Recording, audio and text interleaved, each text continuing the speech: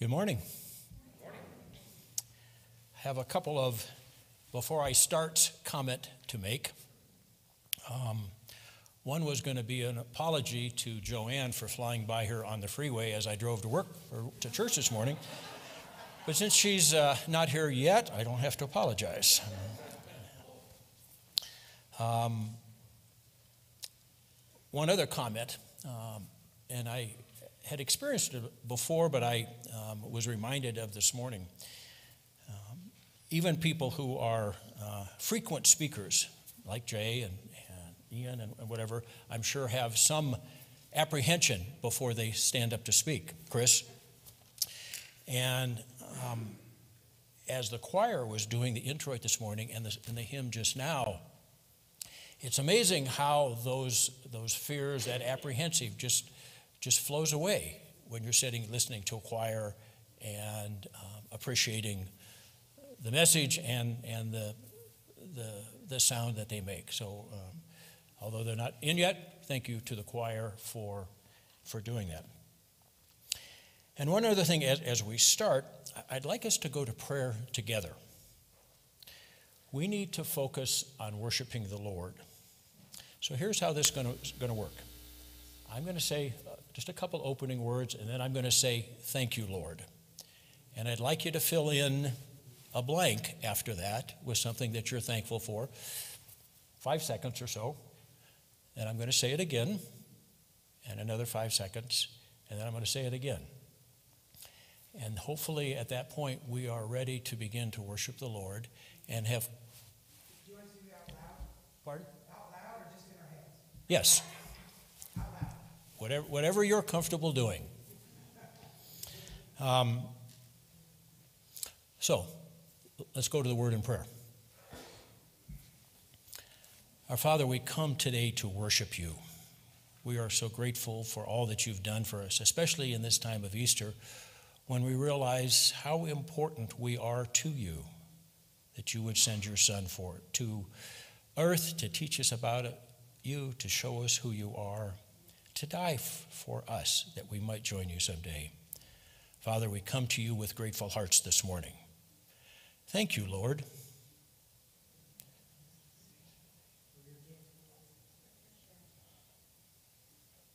Thank you, Lord.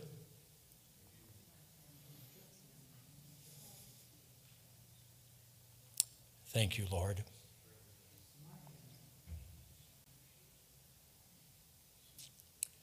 Father, we come together in your Son's name. Amen.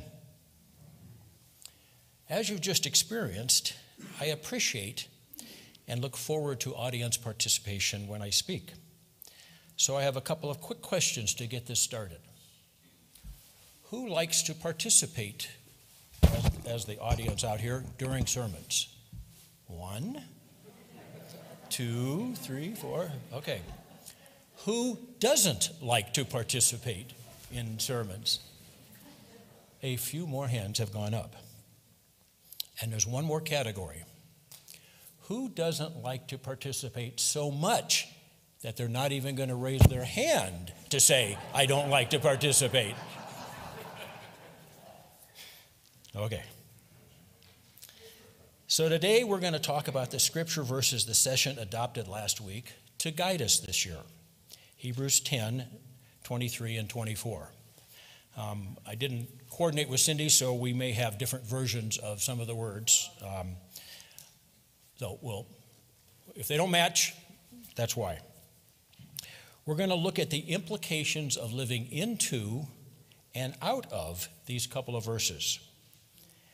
I'm going to read a couple of extra verses around that just for a little context. Hebrews 10, 19 through 25. Therefore, brothers, since we have confidence to enter the most holy place by the blood of Jesus, by a new and living way opened for us through the curtain, that is his body, and since we have a great priest over the house of God, let us draw near to God with a sincere heart in full assurance of faith, having our hearts sprinkled to cleanse us from a guilty conscience, and having our bodies washed with pure water. Need to stop for just a second and give you the instructions before I read this. Sometimes you jump ahead in your notes and you don't even realize you did it. Listen in here for two words that jump out several times. Let us hold unswervingly to the hope we profess, for he who promised is faithful. And let us consider how we may spur one another on towards love and good deeds. Let us not give up meeting together, as some are in the habit of doing, but let us encourage one another, and all the more as you see the day approaching. What were the two words? Let us. Thank you. So I went to my Greek dictionary and looked this up to see if the intent was for these words to be passive or active. Now, since I can't read Greek, you're going to have to trust me that the intent was and is active. Okay? Now, since we've decided to call this an active pronouncement, what would that mean? For the moment, let's just say it goes something like this. Let us do something. Let us do something. Do you hear the words of James bouncing around in your head? In the same way, faith by itself, if it is not accompanied by action, is dead. If we review these 6 verses, there are 5 let us statements. Verse 22, let us draw near to God. Have you seen the t-shirt which reads, Mom's Rules? Number 1, Mom is in charge. Number 2, see rule number 1. The biblical version of this shirt is similar. Rule number 1, draw near to God. Rule number 2, see rule number 1. If we don't start on our knees before God, then the plan or outcome will be of our making, not his. Verse 23, let us hold unswervingly to the hope we profess, for he who promised is faithful. More about this in just a minute. Quick question. Who here has used the word unswervingly any time in the last 6 months? Okay. Verse 24, let us consider how we may spur one another on toward love and good deeds. Ian will be talking about this admonition and telling us what the session's thoughts are regarding the upcoming year. Verse 25, let us not give up meeting together. Ready? Audience participation one more time. Please lean forward and air pat the person in front of you and say, good morning. Nice to see you. See you next week. Maybe we should go to coffee after church today. Verse 25, let us encourage one another. Let me repeat that. Let us encourage one another. This is so important. You'll never know how much a word of encouragement can mean to someone else's life. I'm going to suggest that the Holy Spirit has been speaking to you if you've ever had that sense, I need to say something, but you didn't do it. The Holy Spirit was urging you on, not because he needed or you needed to speak. The Holy Spirit was encouraging you because that person needed to hear from you.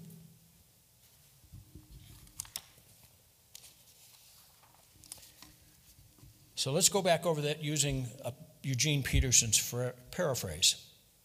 So let's do it.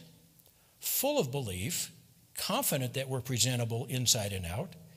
Let's keep a firm grip on the promises that keep us going. He always keeps his words. Let's see how inventive we can be in encouraging love and helping out, not avoid worshiping together as some do, but spurring each other on, especially as we see the big day approaching. So let's go back to the Greek and its insistence or encouragement to be active, to do something. Friends, we've got a job to do. We've got lots of jobs to do. Consider a couple of verses that back this up from James. Do not merely listen to the word and so deceive yourselves. Do what it says. In a case it sounds like I'm preaching to the guy talking here, just for clarification. And from 1 Peter, each one should use whatever gift he has received to serve others, faithfully administering God's grace in its various forms. Now back to let us. This part is tricky, so you're going to have to listen closely, please. Who is us? Okay? I can't be us without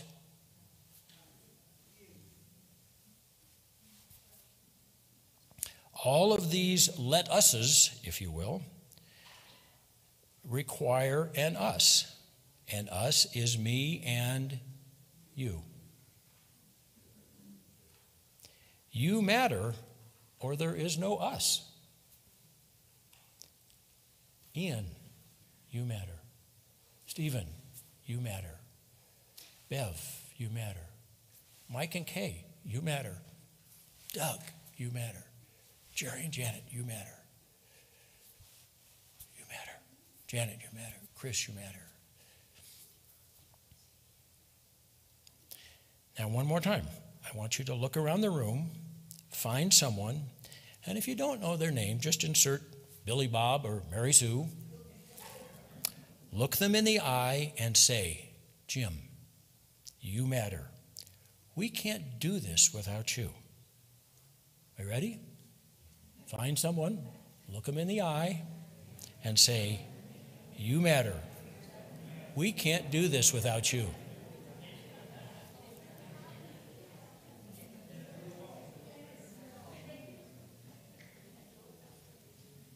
Who matters? You matter. Second word, any guesses? Job. We've got a job to do. In fact, there are many jobs here at Covenant which need to be done by someone. But before we worry about which job, we need to ask, how do jobs around here get done? Someone has to do them. So what's another word for someone? You. And what do we know about you? You matter. What's going to be your job at Covenant this year?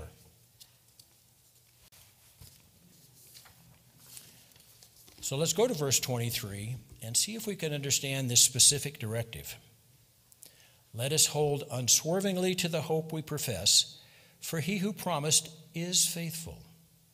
Again, let's look at a couple of these words. We've already looked at let us, and we've agreed that it is a directive to do something. So our next word is hold.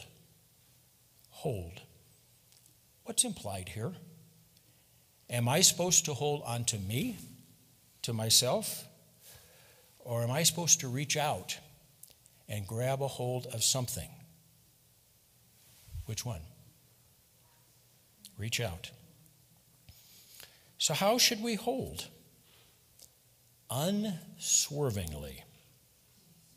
What do we know? What have we been taught that suggests we shouldn't let anything stop us from reaching out and holding on? Unswerving suggests without doubt or hesitation. Where do we find assurance to overcome our doubt, our hesitation? Listen to a few verses and see if they don't instill confidence in you. Romans 8:28. And we know that in all things God works for the good of those who love him and have been called. And if you know these, please say them along with me. John 6:69. We believe and know that you are the Holy One of God. John 8:23 and 24. But he continued, you are from below, I am from above. You are of this world, I'm not of this world. I told you that you would die in your sins if you do not believe that I am the one I claim to be. John 10:27.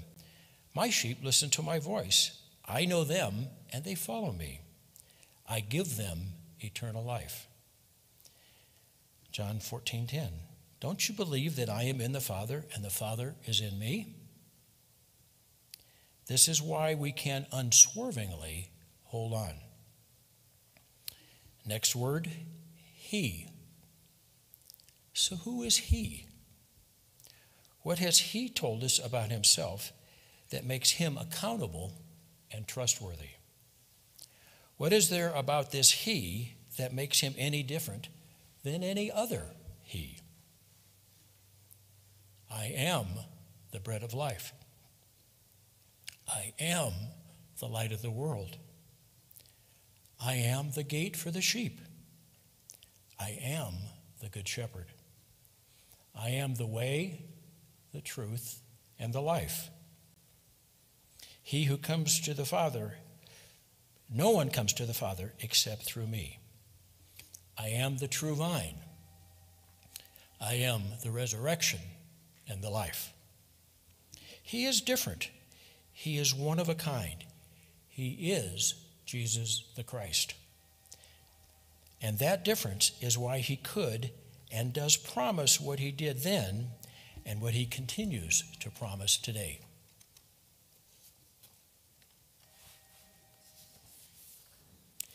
He is different, and his promises are true, and doubt should not be any part of this equation because he is faithful. And what do we know about faith? From Ephesians, for it is by grace that you have been saved through faith. And this not from yourselves, it is the gift of God. 2 Timothy, if we are faithless, he will remain faithful. For he cannot disown himself, or as Peterson puts it, he does not give up, for there's no way he can be false to himself. So let's put this together. Let us hold unswervingly to the hope we profess, for he who promised is faithful. Through the grace God has given us, we have faith in Jesus the Christ, who died for us on the cross. So now we can go forward to spread the gospel, the good news, the gospel, and to help accomplish the Great Commission. Amen? Let me close with this lead-in to Ian's comments and instruction. As you hear Ian speak, ask yourself this question. Am I going to be an active or passive presence at Covenant this year?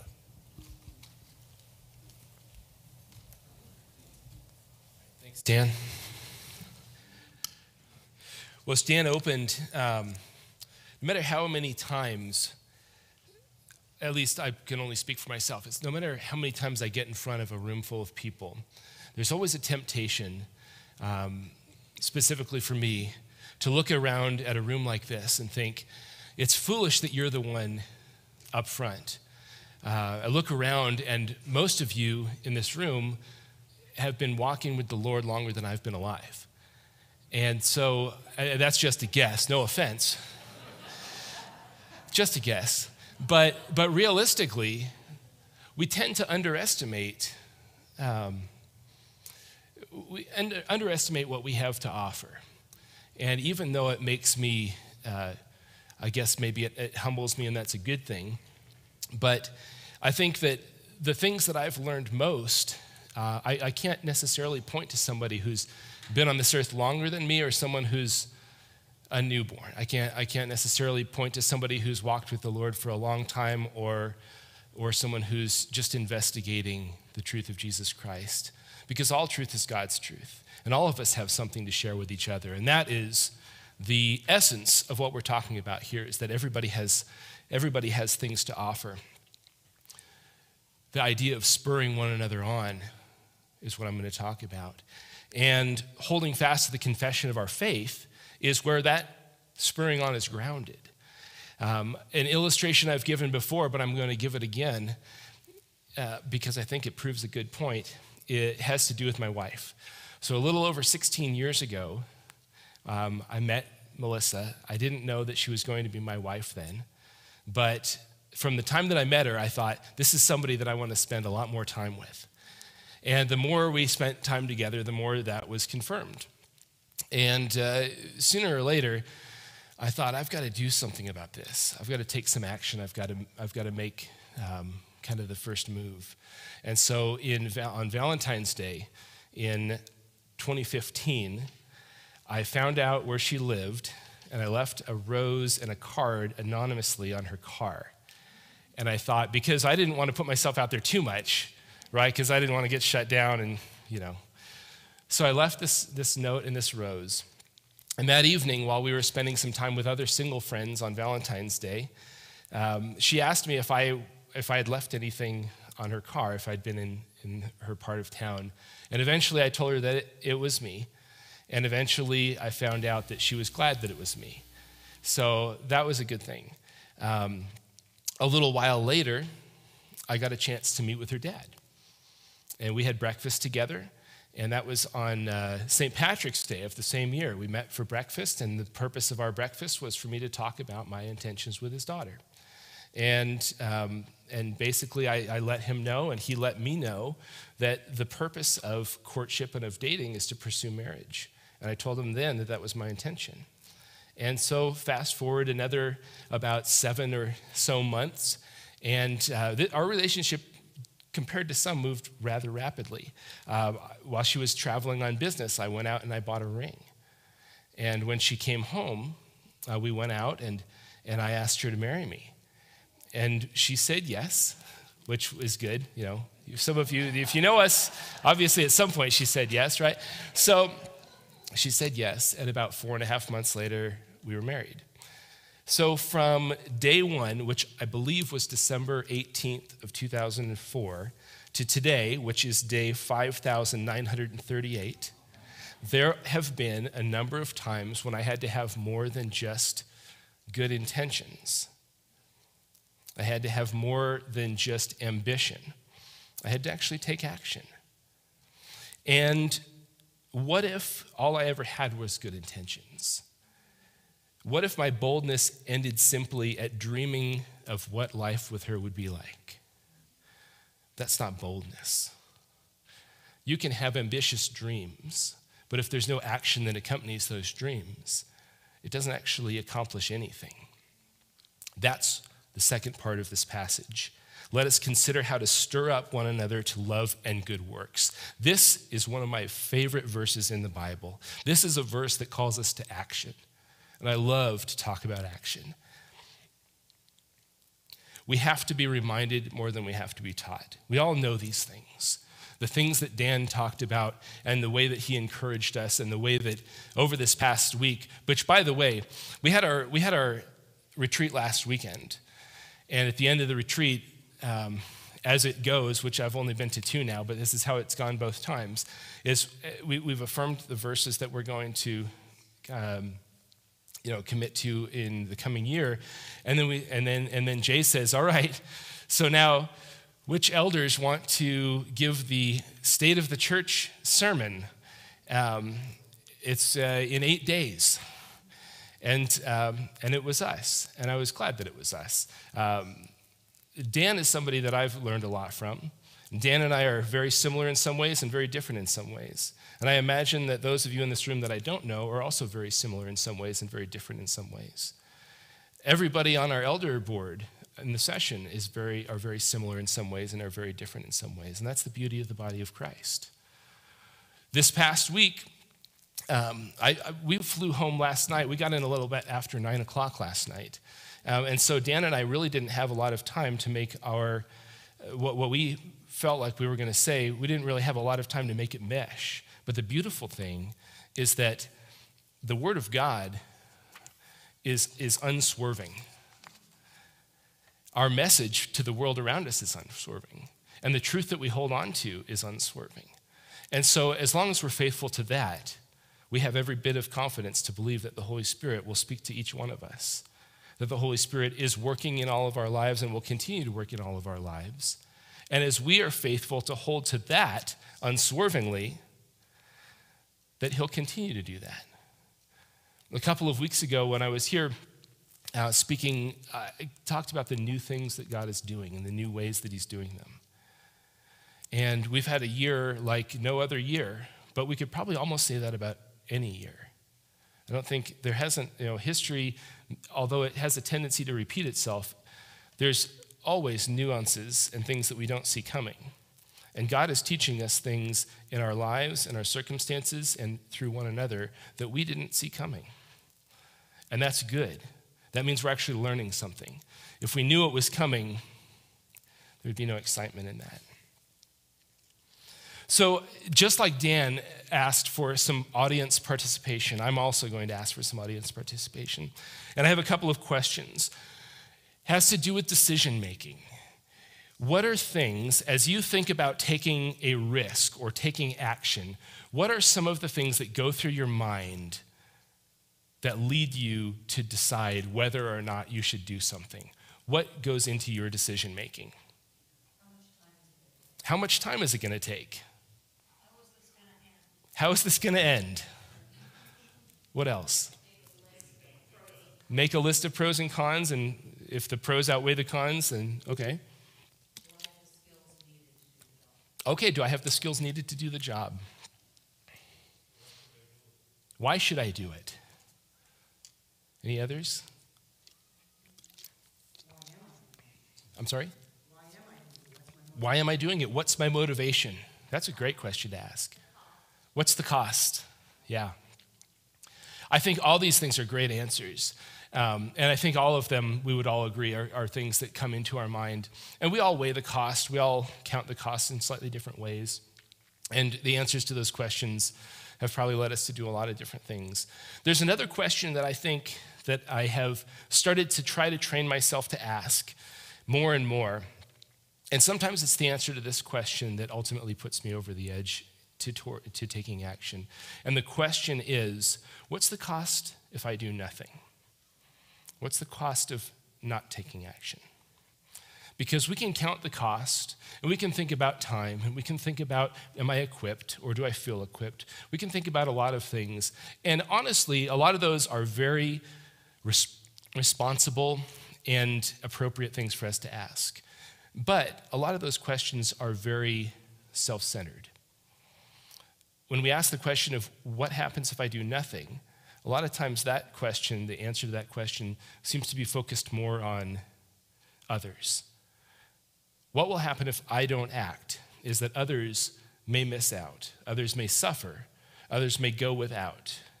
And so sometimes it's the answer to that question that ultimately leads us to action. So when we say that we want to consider how to stir up one another to love and good works, certainly we all get, there are certainly benefits to serving, and there's lots of great positive things that come from taking our eyes off of ourselves and serving, but we don't do that just for personal gain. We don't do that just for personal accolades. That's not why Jesus did what he did. That's not why heroes of Scripture did what they did, and that's not why they're commended for what they did. It's because of what it did and what it accomplished in a grander scheme. What happened to the world around those people when they acted? What happened in the ultimate example? What happened when Jesus Christ humbled himself, gave his life? The world was changed, and the world around us is changed when we do smaller things. Next question. What does it mean to take a risk? When you hear the word risk, what things come to mind?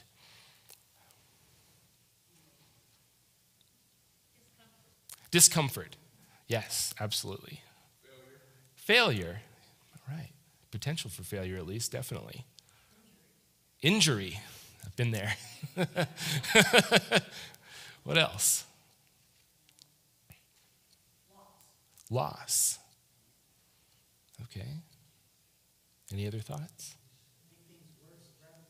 Making things worse rather than better. There's always that risk, right? Okay. So let me ask this question. If someone were to look impartially at your life, how is it that they would understand your faith? It's kind of a rhetorical question, because I think we all know the answer. How do people that look at our lives understand our faith? It's by what we do. It's not by what we think.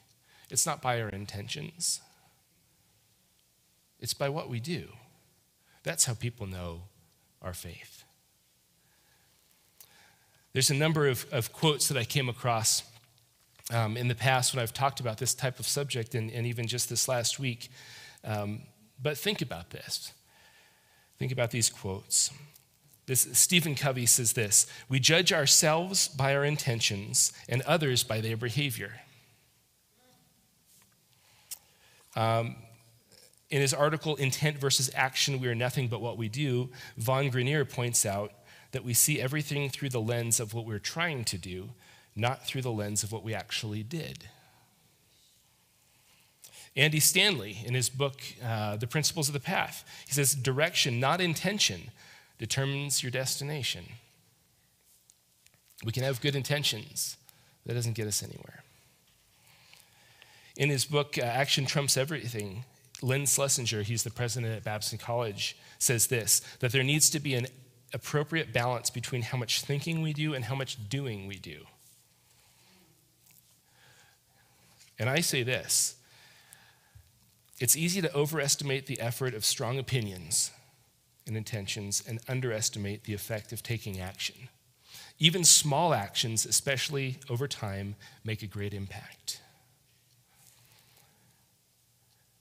A couple of weeks ago, again, when I was here talking about the new things that God is doing and how he works in that way, we talked about how we oftentimes set artificial timelines and how those timelines tend to come and go.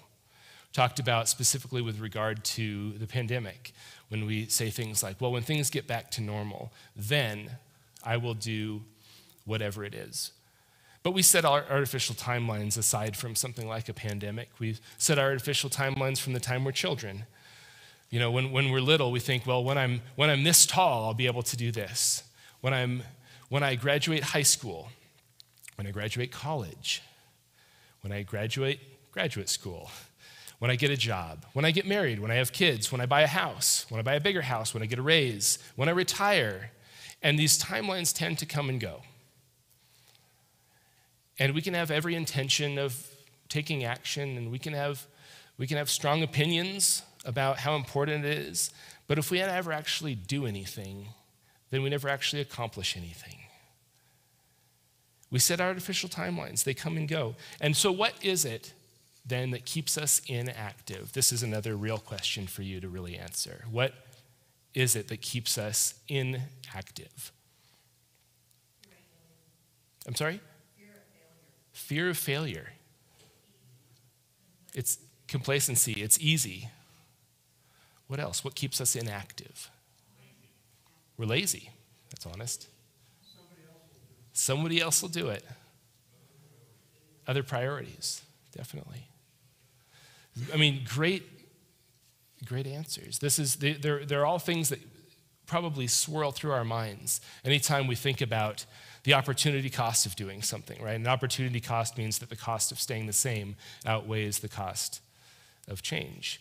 And so if it is that way, then we got to do something or it's going to cost us more. And, laziness, fear, these things come into play more sometimes than we'd like to admit. The church is called a family and it's called a body. And in our elders retreat, one of the things that we affirm again and again and again is the fact, like Dan said, that not only do people matter, but persons matter, which means that you matter. Every individual part of the body matters.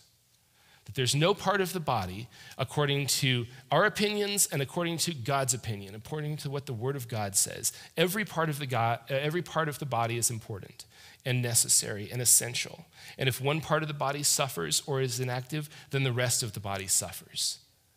Things aren't being done as well as they could be done if every part of the body was active. And so our job is to spur each other on. Our job is to encourage each other. Our job is to admit that we all have the same hesitancy, we all have the same misgivings, we all have the same reluctancy. And it's a very, very encouraging thing to look at other people and say, wow, look at what they can do. We want to be careful. We don't want to elevate people more than we should. But it's an amazing thing when people use the gifts that God gave them. We also don't want to get into the mindset to say, well, like someone else said, if I don't do anything, it's still going to get done because this guy's doing it. Chris is doing it. I'm just pointing in that direction. If I don't do it, Chris will do it. And if Chris does it, it's going to be even better. And so I shouldn't do anything. We all believe lies like that. What we need to do is we need to encourage each other to use our gifts because our gifts are God-given. And he didn't give us our gifts so that we could treasure our gifts above him. He gave us our gifts so that we could show the world around us that we treasure Christ more than our gifts. In fact, if we treasure our gifts above Christ, it would be better if we didn't have them in the first place. And there are a lot of gifts that go unused. And there are a lot of gifts that go untreasured. And there's a lot of things that God has put just in this very room. There's so much untapped potential. Another thing I mentioned a couple of weeks ago is what I think about potential, which is I believe that potential is not your wildest dreams about what you can do, because I believe that's far too small. Your potential is the purpose that God put you onto this earth for. The fact that you woke up this morning is a testament to God's will yet to unfold in your life. God has things for you to do. God has things for me to do. He doesn't just have opinions for us to form. He doesn't just have intentions for us to form. He has things for us to do. So we're called to take action for the sake of the gospel.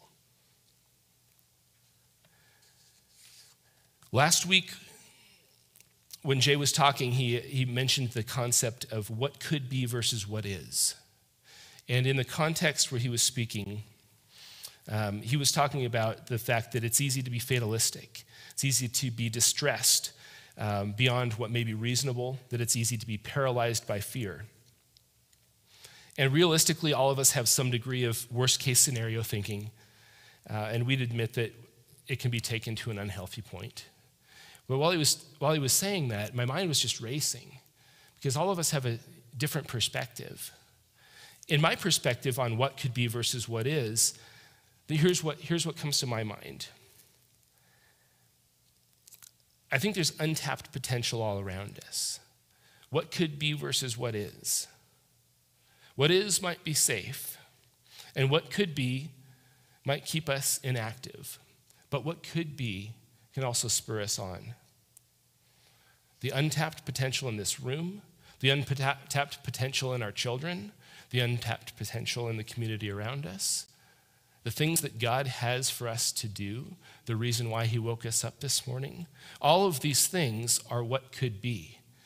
And there's a saying that I really like that says that leaders move people from here to there. That's our job as leaders. And by leaders, I don't just mean people who have a platform. I don't mean people who just get up in front of a crowd and speak. As Christians, we're all called to lead people that are around us. We all have a sphere of influence, and we're all leaders in our respective spheres. As leaders move people from here to there, the first step is not to make there sound phenomenal. It's to make here sound intolerable. I'll say that again. That the first step is not to make there sound phenomenal. It's to make here sound intolerable, because there's a lot of things about here that are intolerable. I'll give you some for instances in just a moment. But we must build a strong case for why we cannot stay put and why that would be disastrous. Here, those who can't stand up for themselves are abused and written off. Here, 20.9 million people worldwide are trafficked in the sex trade in modern-day slavery. Here, the average age a girl enters prostitution is 14. Here, 19.8% of pregnancies end in abortion. Here, suicide has become one of the leading causes of death in America. And in our state, the rate is nearly twice the national average. Here, our culture self-medicates and attempts to drown their sorrows. Here, we are surrounded by people who silently suffer and feel alone, maybe this year more than any other. Here, life can seem meaningless and without purpose. Here, people are held captive by the very things they turn to for escape. And lastly, here, people perish not knowing the Savior. That's why we want to go there. Leaders move people from here to there. Getting to there means taking action. We want people to understand the hope of Jesus Christ. The things that we affirm last weekend again and again at this church, in the leadership and throughout the entire body, are that every person matters, that you matter, that you have a job to do, and if you're hurting, we all are hurting. The fact is that we want to be a church that is focused outside of our walls. We want to pour a lot of resources in that direction. And in the coming weeks and in the coming months, you'll hear more about specifics about how we believe we're going to do that. Not to say that we shouldn't all be doing that individually already. But together as a church, there are things that we believe are very, very important that we're going to take action toward in the coming year. But we can't take action unless the whole church comes along. This church is a body, and we can't be a divided body.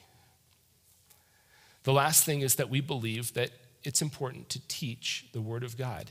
Everything that we do, we want to run through these three litmus tests to say, how is it that the things that we're choosing to do accomplish these three things? Affirming that everybody matters, every person matters, you matter, that we want to teach the Word of God and we want to be focused outwardly. Are there things that we can do to change or tweak the things that we're currently doing so that we accomplish those three ends more effectively? Be looking for that and be thinking about that. If you're involved in an area of ministry and you think that there's an opportunity to make that ministry more focused outwardly, or if there's a way to make that ministry more focused on the individual gifts, or if you think there's a way to make that individual ministry function better and affirm the Word of God more, please. If we don't hear regularly from each other, then we never know. We have a very limited perspective if we don't hear very regularly from one another. We're called to do amazing things. We're called to do big things. Not necessarily big things, but maybe big things. Don't shy away from big things if you're called to do them, but don't shy away from small things because you think they're insignificant. Some of the heroes in each one of our lives are people that did very small things very consistently. One of the best example I can think of that is my grandparents. They passed away years ago, but I remember from my earliest memories of them, every time we were together, they were always doing something for somebody else. They were always praying for us. They prayed for their kids. They prayed for their grandkids. They prayed for their great-grandkids. Every morning we'd have breakfast and we would read devotionals together. They were always doing small things for other people. And a lifetime of those small things made an incredible difference. And some of you in this room have lived lives full of small things, and you've made an incredible difference, and you're an inspiration for all of us. That's part of how we're spurred on, is by looking to the examples around us, and there are many. God is doing great things in this congregation. So the cost of not taking action is that the world wouldn't know God for who he really is. There's so much more to come. He has so much planned for us to do. In the meantime, while we're waiting and while we're thinking and still figuring out what that looks like communally, and as a church, the things that I want to be all about and the things I want to encourage you all to be about are a few simple steps, a few simple actions that we can take. First is that we should constantly be in prayer about what does God want us to do? Who is God bringing into our lives? What are we supposed to do? What gifts did he give us, and how can we use them to serve the world around us? Second, when you see people doing extraordinary things, spur them on.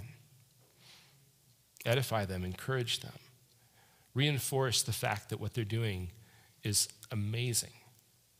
It's a blessing to all of us. The people who are watching our kids right now, the people who take care of things behind the scenes, the things that very few people get a chance to see regularly. If you see something like that, you need to be all about, I need to be all about, we all need to be all about encouraging that and being thankful through that, thanking God and thanking individuals who serve so faithfully. Look around at who's missing. Who isn't here this morning that you haven't seen recently? Who isn't here this morning that needs to be here? Who isn't here this morning that needs to be encouraged? Who haven't you heard from recently? Some people, I realize, even if they're not here, they may still be engaged with many of us and with the church. There might be a lot of things that we don't know about. But if you are looking around and you don't see somebody and you're not sure exactly where they're at, reach out to that person. That's the type of unique individual action that makes a huge difference.